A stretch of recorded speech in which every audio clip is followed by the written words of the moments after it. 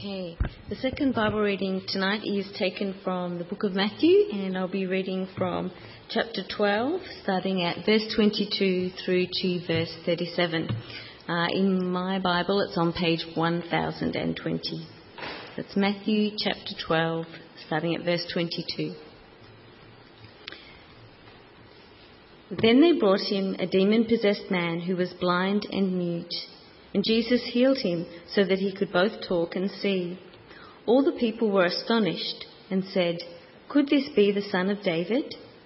But when the Pharisees heard this, they said, "It is only by Beelzebub, the prince of demons, that this fellow drives out demons." Jesus knew their thoughts and said to them, "Every kingdom divided against itself will be ruined, and every city or household divided against itself will not stand. If Satan drives out Satan, he is divided against himself. How then can his kingdom stand? And if I drive out demons by Beelzebub, by whom do your people drive them out? So then, they will be your judges. But if I drive out demons by the Spirit of God, then the kingdom of God has come upon you. Or again, how can anyone enter a strong man's house and carry off his possessions unless he first ties up the strong man? Then he can rob his house. He who is not with me is against me, and he who does not gather with me scatters. And so I tell you, every sin and blasphemy will be forgiven men, but the blasphemy against the Spirit will not be forgiven. Anyone who speaks a word against the Son of Man will be forgiven, but anyone who speaks against the Holy Spirit will not be forgiven, either in this age or in the age to come. Make a tree good, and its fruit will be good, or make a tree bad, and its fruit will be bad, for a tree is recognized by its fruit. You brood of vipers, how can you who are evil say anything good? For out of the overflow of the heart the mouth speaks. The good man brings good things out of the good stored up in him, and the evil man brings evil things out of the evil stored up in him. But I tell you that men will have to give account on the day of judgment for every careless word they have spoken. For by your words you will be acquitted, and by your words you will be condemned. This is the word of the Lord. Thanks, Jenny. One more announcement. That is next Sunday after the morning service, there is a church lunch. So come along, bring a plate to share. It'll be a wonderful chance for our church family to join together in lunch. Well, we're going to look at these passages today. I'm not sure what you think about it. A bit crazy.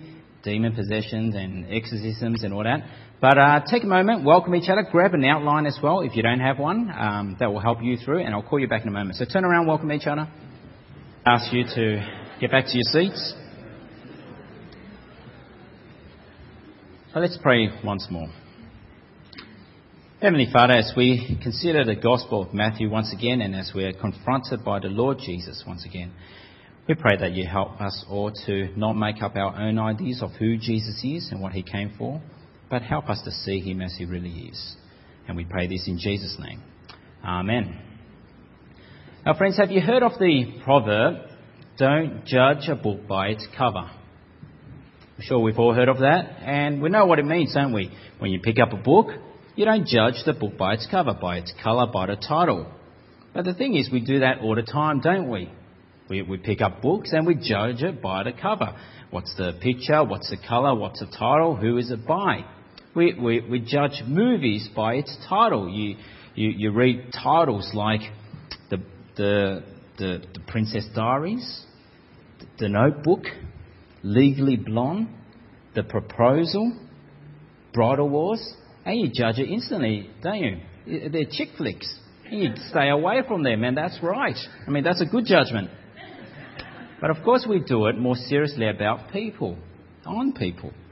I remember the first day of school, you see that person who wears glasses and you make a judgment on them. That person wears glasses, he must be good at maths. Or you see the other person who dresses nicely.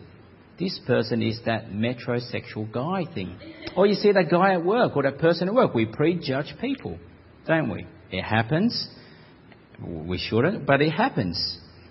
Now, I still remember when I was a younger boy, in fact, my own prejudice when I first saw Yvonne.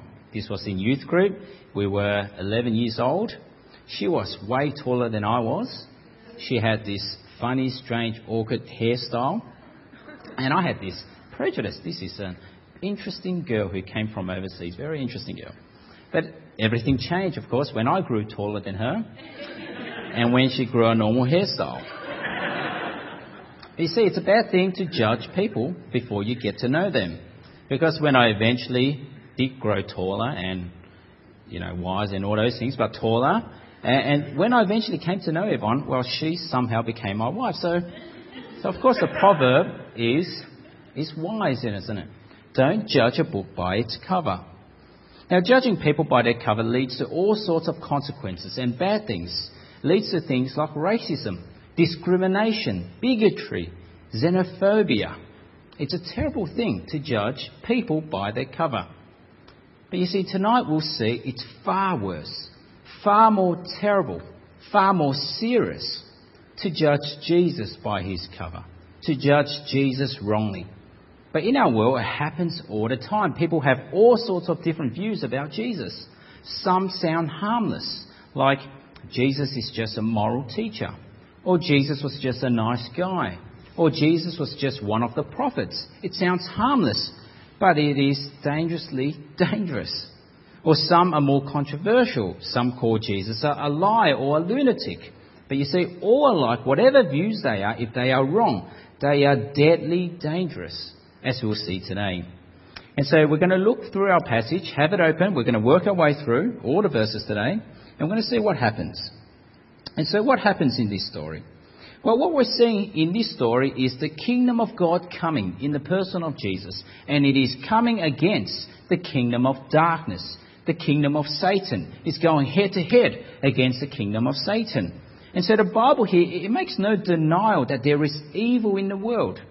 There is evil, and that's one thing Christians can say. There is evil. We recognise that there is evil. In fact, if you are an atheist, you can't actually call evil evil. It's not a concept in your vocabulary if you're an atheist. There's no such thing. But in the Bible, there is evil because there is beings, spirits called demons, and the leader Satan. And so there's no denial about the reality of evil and demons and Satan and their influences on this world, on the people of this world. And so here we see an example. Verse 22. Then they brought him a demon-possessed man who was blind and mute. And so this man somehow was under demonic attack. He was left blind and mute. Could not see, could not speak. You can't go to a doctor for these things. And so they brought this man to Jesus. And so what did Jesus do? Well, Jesus healed him. Just like that. Without any effort at all, Jesus healed this man so that he could both talk and see. One moment he couldn't see or speak. The next moment he could see and speak. This was unbelievable power. The kingdom of God was coming with Jesus. Coming up against the forces of evil.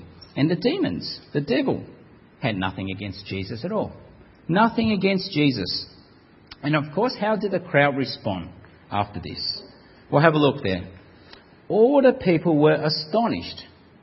And they said, could this be the Son of David? And so they're seeing this wonderful exorcism, this miracle, and they're wondering, could this be the long-awaited King, the Son of David, whom God has promised from years ago? Could this be the Messiah? Could this be the one who would bring about, usher in the kingdom of God and restore the kingdom of God? Could this be the one? And so they're left questioning and guessing and wondering. But then here we also see the Pharisees in this story. In their arrogance, in their stubbornness. They don't think that at all. In fact, they think the total opposite. I mean, it's strange, isn't it? They're seeing the very same miracle. They're seeing the very same exorcism. One group says, isn't this the Son of David? And another group, the Pharisees, they're thinking, they're in fact making a huge accusation. They're making a judgment on Jesus. They're looking at Jesus and they're trying to place Jesus in his place. Look at what they say, verse 24. It is only by Beelzebub, the prince of demons, that this fellow drives out demons. Now, what's that on about? when you read that. What is it on about? Well, you see, this is shocking stuff. What they were doing was they were making serious allegations against Jesus. They were accusing Jesus of something totally off. Rather than acknowledge, like the rest, this could be the Son of David who healed many. And they've seen so many healings already. In chapter 8, they saw him heal a leper, the centurion's servant. In chapter 9, they saw him heal the paralytic, the sick woman, the dead girl, the blind and the mute. They saw that, and here they see an exorcism. And all those things to them should have been signs that the kingdom of God is coming in Jesus. But rather than that, they accuse Jesus here of colluding with Beelzebub, of working with Beelzebub, of scheming with Beelzebub. That's their accusation. It's a serious one. But who's Beelzebub? Who's Beelzebub? Now, the word Beelzebub is in fact a play on word on a Philistinian god, one of the many gods of the Philistines, called Baal. It's a play on word on the god Baal. Now, the Hebrews, they mocked this god. They considered this god no match to their real God, Yahweh. And so they called this god Lord of the Flies, Beelzebub. That's where the phrase Lord of the Flies come from. But later on, they mocked this god further and revised it to Lord of the Dung. That's what it means, Beelzebub. Lord of the Dung. The Hebrews, they thought, this god's no match for our God. He's really just the Lord of a pile of dung. And so by the time of Jesus, the word Beelzebub came to be associated with Satan, the prince of demons, which is mentioned in our verse. He's the ruler of the kingdom of darkness. This is Satan that they're accusing Jesus of colluding with. And so the Pharisees, rather than see that this is the Son of David, the Messiah, they're saying, you are satanic, you are demonic. And so they got it so wrong. But you see, it gets worse in their accusation. You see, by accusing that Jesus drives out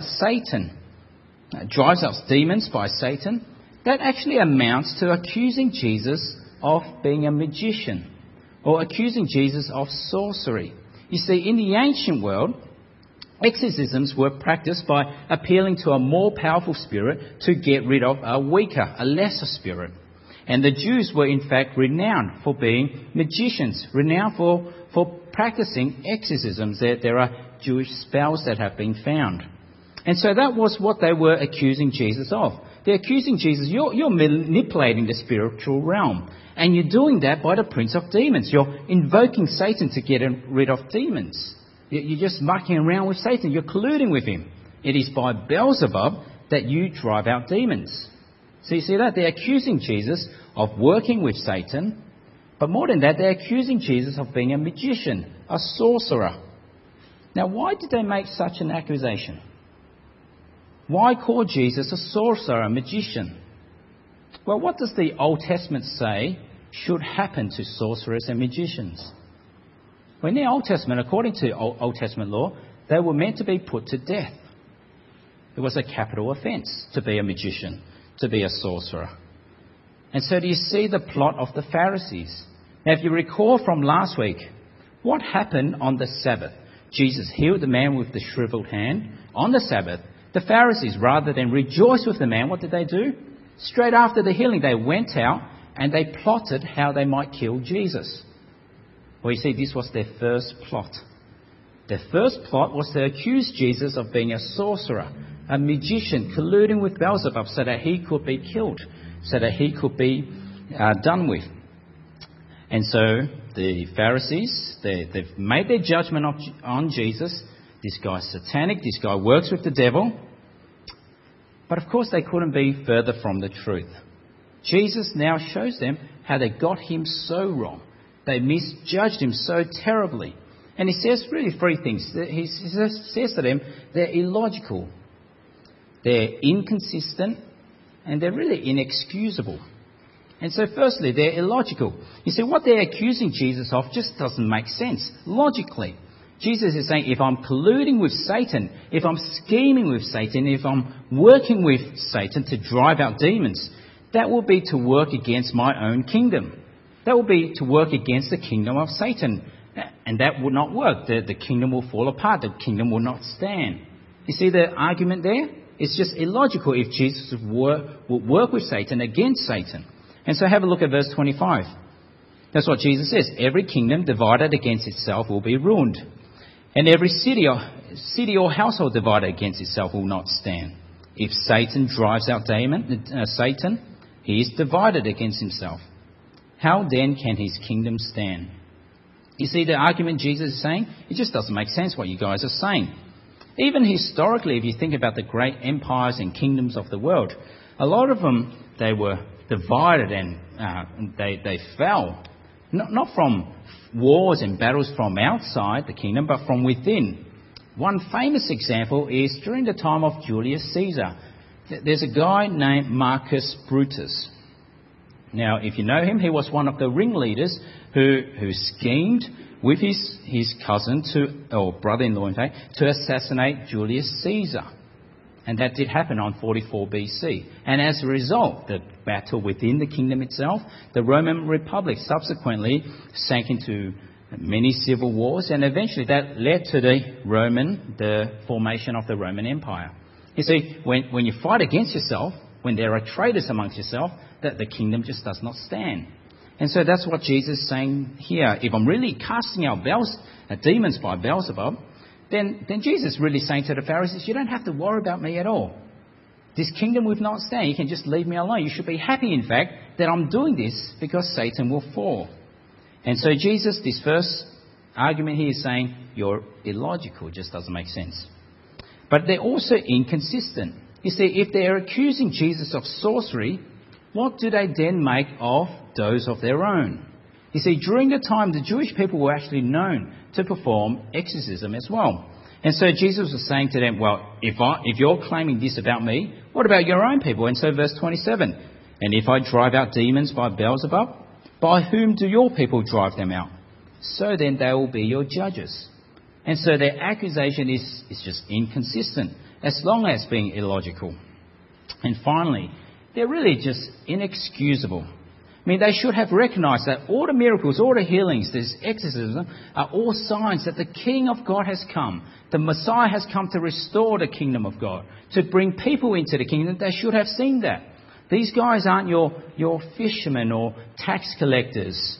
These are your Bible college professors, but they did not get it. And so Jesus makes it clear to them. Have a look, verse 28. But if I drive out demons by the Spirit of God, then the kingdom of God has come upon you. Jesus is saying the kingdom of God has come, has arrived. And this is what you've been waiting centuries for. You've been waiting for God's kingdom to come, to be established here on earth. And that's because since, you see, the time of Adam and Eve, right from the beginning, from the point of their defiance and rebellion against God, when they said to God, I'd rather trust in this snake who's convincing me to eat this fruit so that I can be like you. When they rebelled against God, the world was given over to decay and corruption and death. Now, the reality also was that the world was given over to Satan. The world was in the kingdom of darkness, belonged to the kingdom of darkness. Now, we often don't like to think of the spiritual reality of things, but that's the way it is. The Bible does talk about, in Colossians, the world belonging to the kingdom of darkness. And Jesus himself talks about Satan being the prince of this world.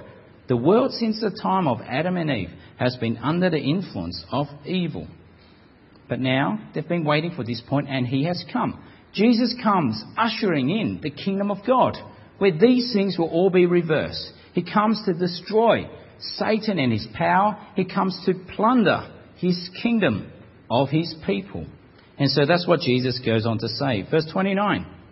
Or again, how can anyone enter a strong man's house? He's talking there about Satan's control, Satan's household, Satan's kingdom. How can anyone enter a strong man's house and carry off his possessions, that is, the people that belong to Satan, unless he first ties up the strong man? Then he can rob his house. You see, Jesus was showing that by his exorcism. He wasn't doing that as a cool party trick. Look what I can do. Satan go and he goes. It wasn't a cool party trick. It was a demonstration that the kingdom of God has arrived. He is the one stronger than Satan who has come to bind up Satan so that he can plunder Satan's kingdom of his people for himself. Jesus is releasing people, captives from Satan's powers. And this example, this blind and mute man, an example of how Jesus is doing that, showing his power over Satan and releasing the man. And so the Pharisees, they really got Jesus so wrong. They're illogical, inconsistent, and they're really inexcusable. They've misjudged Jesus so terribly. But now Jesus does something fascinating. He actually turns things around now. You see, they've come in judgment of Jesus. They've come giving their verdict of Jesus. They've come saying, this is who you are. You're satanic. You're demonic. Well, Jesus turns it around. And now he gives his judgment of them. He places them in their place. He goes on to say, if you're not with me, then you're actually against me. And if you're not with me, then you are the ones colluding with Satan. You're the ones siding with the demonic powers. If you are not with me, you're aligned with the devil. And so verse 30, he who is not with me is against me, and he who does not gather with me scatters. Now, of course, the Pharisees, they've just made an accusation. It's a huge accusation, but it's turned on his head now. They were probably oblivious to the seriousness of what they were saying and what they were doing. And so here comes Jesus' judgment of them. You see, for them who have seen the work of Jesus, for them who have seen the powers of Jesus, for them to see Jesus' power over evil and demons, for them to see all that and accuse Jesus of being demonic, well, Jesus says, for you there is no salvation. For you there is no forgiveness of sins. For you there is no heaven. For you there is no God. Verse 31.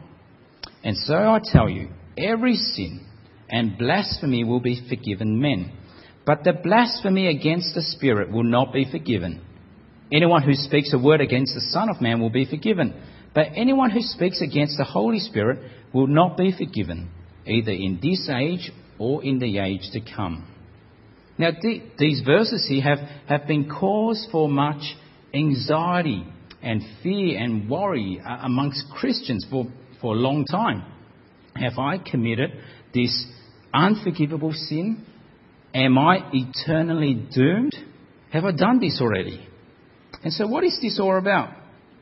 Well, consider what the Pharisees were doing. You see, in their stubbornness, their wickedness, their hardness of heart, they were calling something good evil. They saw Jesus and all the wonderful things he was doing. He said that the Sabbath, it's lawful to do good on the Sabbath. Jesus is all about love and compassion and mercy. But yet to call all that evil, calling something good evil, that is blasphemy. They saw with their very own eyes the miracles, the exorcism, rather than recognize that all those things are signs that the kingdom of God has arrived. But to call that, to defiantly, to unashamedly and wickedly say, this Jesus you're seeing do all these wonderful things, this Jesus, he actually works with Satan. He's evil. You see, that's blasphemy. To say the Spirit of God working in Jesus was the spirit of Satan, that is blasphemy. And so Jesus says here, this is unforgivable. There's no forgiveness for you if this is what you say about the Spirit of God working in me. And it should make sense, shouldn't it? If you think about this, it's unforgivable. It just makes sense. You know, if you lie, if you boast, if you are proud, if you steal, if you commit adultery, if you kill someone, but you turn around, you repent, and you come back to me, there's forgiveness. Of course there's forgiveness for all those sins. But if you defiantly call me evil, if you continue to persist in that, in recognizing that rather than being good, I am evil, you wickedly call the works of the Spirit that is done in me the work of the devil, then you're really rejecting your only hope. You're really rejecting your only source of forgiveness. You're rejecting your only Saviour. And so if you continue to reject your only Saviour, there's no forgiveness. No forgiveness at all if you continue to reject Jesus as the Spirit-empowered King. You see, so people have asked, have I done that? Have I committed this unforgivable sin? Well, the answer is, do you reject Jesus? If you continue to reject Jesus, if you continue to defiantly reject Jesus, Well, in a sense, that's blasphemy. That's saying I don't want to trust in Jesus. He's not good enough for me. He's not worth my worship. And so here, that's exactly what the Pharisees were doing. They were excluding themselves from the salvation that Jesus offers. It's actually their fault for excluding themselves. Not seeing that Jesus is the Saviour, but seeing Jesus as someone who works with Satan. And so for those people, there's no forgiveness. No forgiveness at all. And now in this verse, these final verses, Jesus places them back in their place. There's nothing that's hidden from Jesus at all. He actually sees through all that they say. In fact, what they say reflects what's in their heart. And so verse 33. Make a tree good and its fruit will be good. Or make a tree bad and its fruit will be bad. For a tree is recognised by its fruit. You brood of vipers. How can you who are evil say anything good? For out of the overflow of the heart the mouth speaks. The good man brings good things out of the good stored up in him. And the evil man brings evil things out of the evil stored up in him. You see, this is what we're seeing in the Pharisees. What they were saying about Jesus, their accusations about Jesus, was reflecting what was really in their heart. Their bad fruit was reflecting that they were a bad tree. But now we think, or before we think, that too bad for the Pharisees, glad I'm not like that. Well, listen to what Jesus goes on to say. He says, every one of us, every person likewise will be held account for even the most careless of words. Verse 36, but I tell you that men will have to give account on the day of judgment for every careless word they have spoken. For by your words you will be acquitted, and by your words you will be condemned. And so here, the Pharisees, they try to place Jesus in his place. They've given their verdict, they've given their judgment of Jesus, but in fact, in doing so, in that very same act, they've placed themselves in their place. They've placed judgment upon themselves, because they've really said, I'm against Jesus, and I'm really siding with the devil, whether they knew that or not. And so they don't stand in judgment over Jesus. Rather, Jesus stands in judgment over them. And you see, that's an important point to remember as we've been thinking. Judging a book by its cover, judging Jesus without any understanding of who he is, that's dangerous. But what's important is that it's not that we stand in judgment over Jesus, but he stands in judgment over us. And that's really the same today. You see, people like to stand in judgment over Jesus. They make all sorts of crazy ideas of who Jesus is. All sorts of crazy ideas. Jesus is just a moral teacher. That's a crazy idea. It's a dangerous idea. Jesus is just a prophet of Islam. That's a dangerous idea. Jesus is just a nice guy. That's a dangerous idea. In fact, Richard Dawkins, for a while, he actually claimed that Jesus didn't even exist. That's crazy. That's a dangerous idea. And more recently, some of you may have listened to this TV interview with Stephen Fry from England. Now, he's not talking exactly about Jesus here, but when he was asked about what he would say to God when he comes to the pearly gates, he said this. It's actually quite shocking. It actually made my heart boil. I was actually filled with mixed emotions hearing what he would dare to say. But he said this, why should I respect a capricious, mean-minded, stupid God who created a world that is so full of injustice and pain? Every careless word will have to be given account for. Every careless word. I was concerned for him. I was frightened for him. Couldn't imagine what God would do if he was to say that again in front of God. Every careless word will have to be given account for. So he's pretty much calling God, the source of all that is good and pure and holy, he's calling God evil. But you see, Stephen Fry and so many of the world, of the people in the world, what we don't realise is that we think we need to give our judgment of who Jesus is. We need to decide who Jesus is. It's not up to us at all. Jesus stands in judgment over us. And it's like what we see in this story. We don't stand in judgment over Jesus. He stands in judgment over us. You see, it doesn't actually matter what people think about Jesus. It doesn't actually matter all these different ideas of who Jesus is. Because when we read the book, we don't judge the book by its cover. When we read the book, when we read the Bible, when we read the life of Jesus, we see him as he is. And what has he come to do? Well, Jesus has come as the Spirit-empowered King. the king who is the son of David, the long-awaited king who will bring in the kingdom of God. This is the kingdom that the world has been waiting for since the time of Adam and Eve. Everyone has been living in the kingdom of darkness, not knowing that, in the kingdom of darkness, but yet Jesus comes to overthrow the power of Satan, overthrow the kingdom of Satan, defeat his powers, and plunder his kingdom of people for himself. And so how did Jesus do that? Well, that's what we're doing, Matthew. We'll eventually get to that story, but you know the story. You see, there's no need to prejudge Jesus at all. There's no need to judge a book by its cover when it comes to Jesus. There's no mystery with Jesus because our gospel shows us what he is like and what he has come to do. Because when we read the full story, how did Jesus come to defeat evil? How did Jesus come to reverse decay and death? Well, he did that in the most profound way, most mysterious way, in fact. He did that by his own death on the cross. That at the cross he would bear our sins, our burdens, our punishment. And so when the day of judgment comes and Satan wants to accuse you. You remember John when he was 11 and he bagged out Yvonne, or you remember John when he was 21 and he did this bad thing.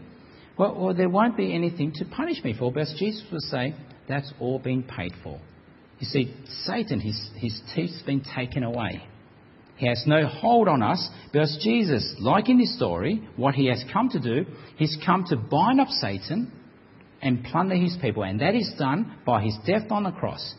And that continues to be done today by Christians. As we proclaim the gospel of Christ, and when people do repent, and they genuinely repent, they turn to Jesus from all their sins, from all their idols, they turn to Jesus, what's actually happening is that the kingdom of Satan is being plundered.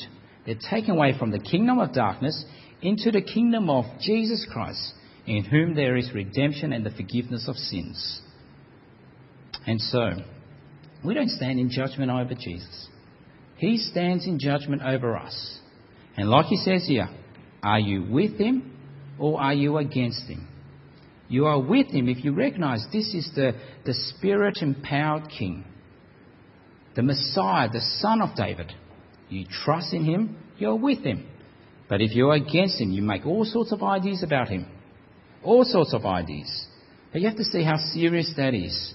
It's actually nothing worse than getting Jesus wrong. To get Jesus wrong is to be against him. And so we need to get Jesus right. Now in this story, we see these people, when they saw the miracle Jesus performed, they wondered, could this be the Son of David? They wondered. They weren't sure. But there's actually no excuse for us today. We know for sure. We know with complete certainty because we've got the whole book. We've got the whole story. Jesus is that Son of David who has come to rescue you from the kingdom of darkness and bring you into his kingdom. I mean, that's what we Christians believe. If you're not a Christian, we invite you to, Jesus invites you to come into his kingdom. Let me pray.